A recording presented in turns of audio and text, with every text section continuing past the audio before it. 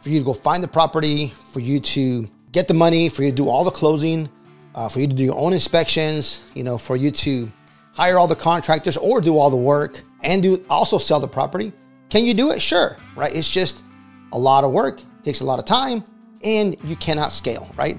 You might be able to do a couple a year. This is the naked truth about real estate investing. Your host, Javier, has already been through all the brain damage of this business, so you don't have to go through it. That way, you're not exposed to all of the risk of losing your shirt or getting caught with your pants down. So let's dive into another no BS episode right now. So I'm talking about American football, right? I'm not talking about the real football. The whole world says football, they mean soccer, right? I'm talking about American football. It's time of the year, season just started. Everybody's watching their games. Everybody's playing fantasy football. Everybody's cheering on their team. Go Bills. Bills Mafia.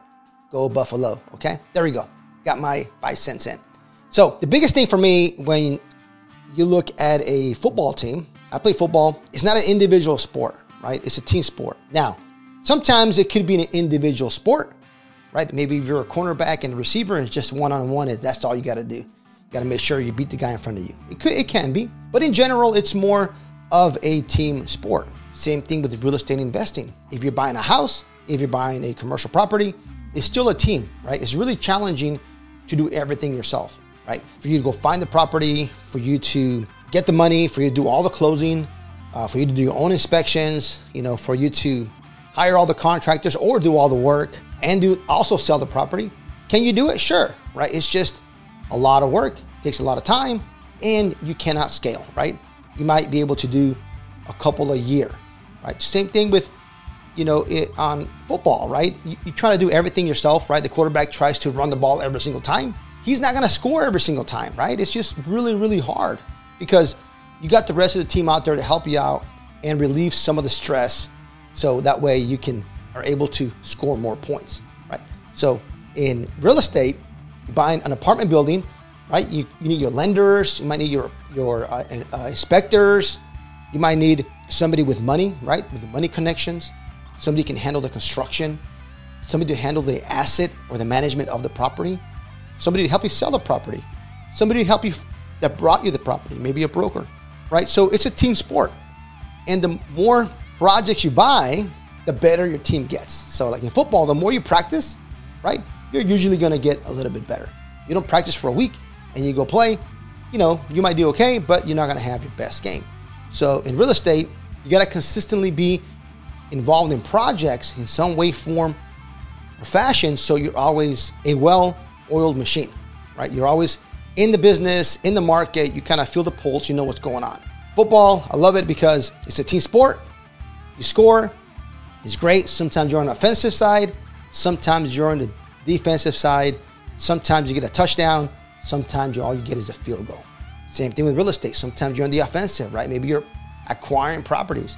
Maybe you're on the defensive. Maybe you're trying to sell some properties off, get some cash, right? And holding some properties a little bit longer, right? Or maybe sometimes you're in and out very quick, right? That's your field goal. So American football versus real estate, that's what I think. Let me know what your comments are.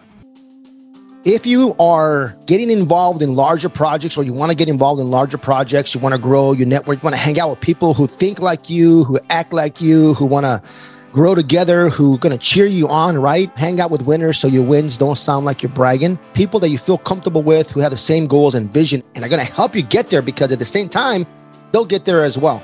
This is definitely a mastermind for you. Don't let anybody ever tell you got to start flipping houses, you got to start wholesaling, you got to own a rental. You can do commercial real estate or large projects or flips, doesn't matter, right off the bat. So if you already have experience in real estate, awesome. If you got experience in business, awesome. If you got some professional background, you're an IT, banker, lawyer, we still like our attorneys, don't worry. CPA, whatever you can bring to the group, just apply for the mastermind. We'll have a chat and we'll make sure that it's a good fit for each other. So what do you get out of this?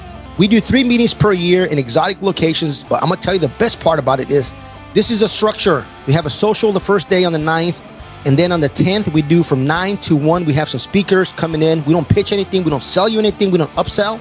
So speakers share, they pour their heart out. Maybe how they raised $20 million with funnels, or what do they say, or how do they go from 100 units to 1,000 units, or how do they have 600 million in warehouse under management? what do they look for, what their strategy is, what's working for them, how to get creative on making offers, whatever it is that helps us with our real estate business and business in general, we're going to chat. I bring in high-level speakers, or even sometimes some folks from our group will go up there and share what's really working for them.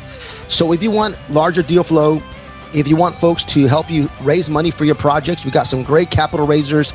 If your project fits that model that they have, they will gladly raise millions of dollars for you if it fits their project. So I can't guarantee. They still got to like you. Can't be an asshole. You got to be likable.